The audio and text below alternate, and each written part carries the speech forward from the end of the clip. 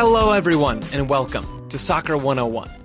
My name is Joe Lowry, and on this episode, we're digging into some of soccer's most famous roles. No, not roles like the ones Neymar does after he absorbs even the tiniest bit of contact. When I say roles, I mean the specific jobs that players have on the field. Today we're going to look at 3 player roles: the regista, the enganche, and the raumdeuter.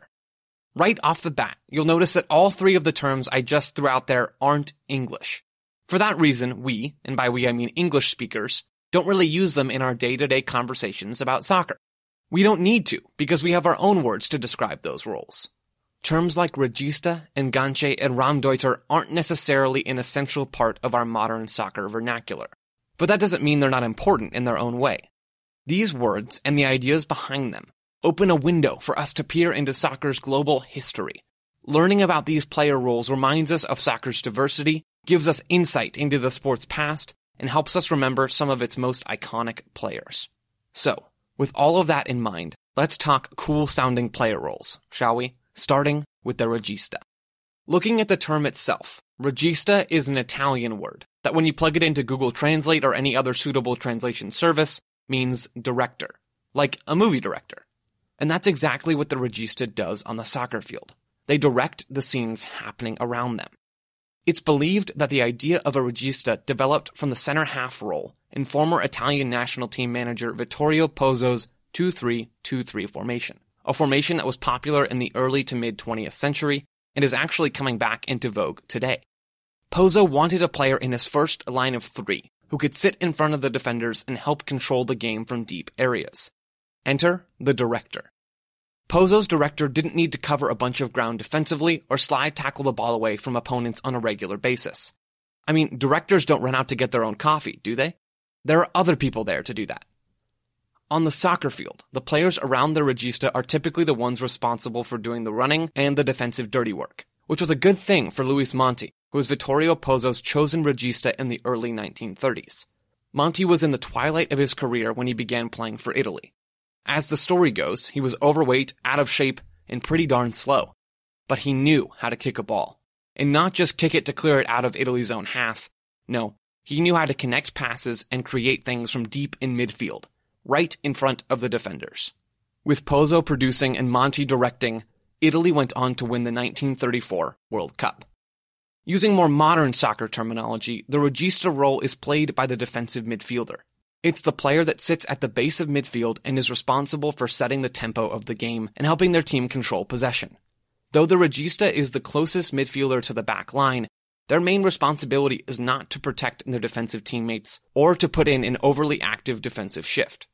No, the regista is the deep-lying playmaker. Think Andrea Pirlo and his incredible passes from deep in midfield, not N'Golo Kante and his quick, smart tackles from deep in midfield. Both of those players provide, or provided, a valuable service to their respective teams.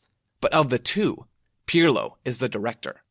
Converted from an attacking midfielder to a deep-lying midfielder by Carlo Ancelotti when the two of them were both at AC Milan, Pirlo is pretty much synonymous with the regista role. He's Italian, he sat deep in midfield, and he could pass the ball through the eye of a needle. Okay, that's not true. That's impossible.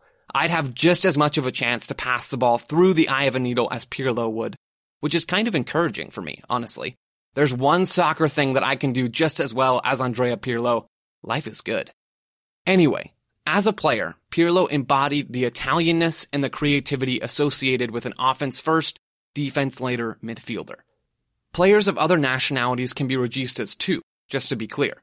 Sergio Busquets, Jorginho, and pretty much any player that Pep Guardiola has ever deemed fit to start in his midfield fit into the director mold. Some are better at it than others, but they're all interpreting the defensive midfield role in a possession-y kind of way. Though we might say deep-lying playmaker or defensive midfielder who's good at passing the ball more often than we say regista, as a nod to Italian soccer, and as a way to understand more about the nuance of the defensive midfield position, learning about the regista role is still useful. Before we get into a couple more player roles, today's show is brought to you by ExpressVPN. Whether you're a supporter of the Red Devils, Blues, Citizens, Hammers, or Gunners, the easiest way to watch all of the English Premier League action this season is with ExpressVPN. Not only that, but ExpressVPN lets anyone in the world get the cheapest EPL subscription on the market. Instead of paying for an expensive cable package, you can watch all live EPL games and full replays for less than £4 a month on Peacock Premium. The catch? It's only accessible from the United States. So, for our British listeners and anyone else outside the US, that's where ExpressVPN comes in. It lets you change your online location to a country of your choice, so you can access content that's otherwise locked in your region. You'll get access to all 380 of this season's EPL games, plus hundreds of shows like Saturday Night Live, American Ninja Warrior, and Peacock originals like Brave New World. Just fire up ExpressVPN, connect to the United States, subscribe to Peacock Premium, and watch. Go to expressvpn.com/soccer to get an extra 3 months of ExpressVPN free on a 1-year package. And this goes for everyone, not just our international listeners. expressvpn.com/soccer for 3 months free. Again, expressvpn.com/soccer. Thank you very much to ExpressVPN for sponsoring this episode of Soccer 101. Now, let's get back to some of soccer's most famous player roles. We started with the regista, the director at the base of midfield. Let's move a bit higher up the field and talk about another creative role, the enganche. Originally an Argentinian term, enganche means hitch or hook. So what's an enganche? A player that connects the midfield with the attack. It's a number 10, an attacking midfielder. It's the hitch that connects the truck with the trailer, or the hook that connects your coat with the wall. Now, that's somewhat of a flawed analogy because rarely is the hitch or the hook flashier than the things it's connecting. But the enganche is very much flashier than the midfield players and the attacking players that it's binding together. It's like a metal trailer hitch covered in diamonds, or a hook made out of gold. It's functional, yes, but it's also wildly luxurious. One of the players who best embodied the skillful, eye-catching flashiness that's key to the enganche role was Diego Maradona. Maradona played in 4 World Cups for Argentina. He dominated the Argentinian domestic soccer landscape in the late 1970s and the early 1980s. Maradona then moved to Europe to ply his trade at Barcelona, Napoli, and Sevilla before heading back to Argentina to finish his career. His teams played through him. They would have been foolish not to. I mean, Diego Maradona could do things on the soccer field that no one else could do. He could weave through defenders with quick touches with his right foot and his left foot. He could bring the ball down out of the sky with apparent ease. He could score goals, and he could, and did, run the show. The enganche is a connector, but more than that, it's the attacking focal point. Everything revolves around the enganche. Everything revolved around Maradona. In some places around the world, things still do, even after his passing. Similar to the regista, who typically relies on the players around him or her to do the running and the defending, having players who are ready and willing to run, defend, and cover for the freewheeling, styling attacking midfielder is an essential part of accommodating the enganche. Or maybe I should say was. As soccer has become more reliant on team-wide defensive moments and coordinated pressing, the attacking midfield position has changed. The enganche role has fallen away and been replaced by a new generation of skillful, defensively capable players. Kevin De Bruyne, James Rodriguez, and most of the other attacking-minded midfielders at upper-level European clubs have plenty of ability on the ball. But they're also able, and required, to join up with their teammates defensively in press.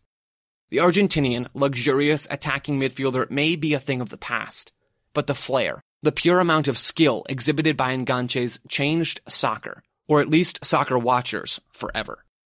After the regista and the enganche, the final role that we're going to learn about today is the raumdeuter. Raumdeuter is a German term that translates into English as space interpreter. Where the regista was born in 1930s Italy, and the enganche was popularized by superstar Argentinian attacking midfielders in the 1970s, 80s, and 90s, the idea of a raumdeuter came from a Thomas Müller interview in 2011. Thomas Müller, who's been a staple at Bayern Munich for more than a decade, was asked to explain exactly what his role was on the field for Bayern. His response? I am a space interpreter. In German, of course. The idea behind Müller's self-awarded role was that the German attacker wasn't particularly exceptional at any one thing. He wasn't crazy good at dribbling, or lightning fast, or overly accurate with his passing. And yet, despite not standing out at any one obvious thing, Thomas Müller kept playing for Bayern Munich. He kept playing because he could find pockets of space in the attack to help his team advance the ball and create goals.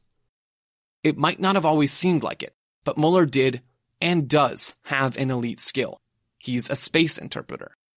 Back in 2017, Muller's ability to find and exploit space impressed then Bayern Munich manager Carlo Ancelotti, who called the attacker's intelligence and tactical awareness simply exceptional. The raumdeuter's job is to find and exploit space. They're supposed to move off the ball and find little gaps in the opposition's defensive shape, little cracks in the opposition's armor that they can shimmy their way into. Maybe it's a bit of space between the opposition's defensive and midfield lines, or maybe it's an open few feet in the box. It doesn't necessarily matter where the space is on the field. If the raumdeuter is in the area, they're probably going to exploit it. Though Thomas Muller is and will probably always be the raumdeuter, because the term was really only popularized after it came out of his mouth, in soccer, every player should be a raumdeuter. Every player should work together to find and move into slivers of space. That's how good attacking teams work. The players who aren't on the ball check their surroundings to find unoccupied spaces that will allow their team to progress the ball and score a goal. After all, scoring goals is what soccer is all about, and a team full of raumdeuters is more likely to score goals than a team full of players who aren't really interested in finding open space. So hey, if you play pickup soccer at some point in the future, look around while you play. If you find some gaps in the defense and move into those gaps, you too could be a raumdeuter. That wraps up this episode of Soccer 101. We took a journey through space and time, stopping in Italy, Argentina, Germany, and the soccer field right by your house to learn about the regista, the enganche, and the raumdeuter, or the director, the hitch, and the space interpreter. Hopefully learning about these on-field roles gave us some insight into soccer's past, some of its tactical evolutions, and a handful of its most iconic players. I'm Joe Lowry. Thanks for listening, everyone.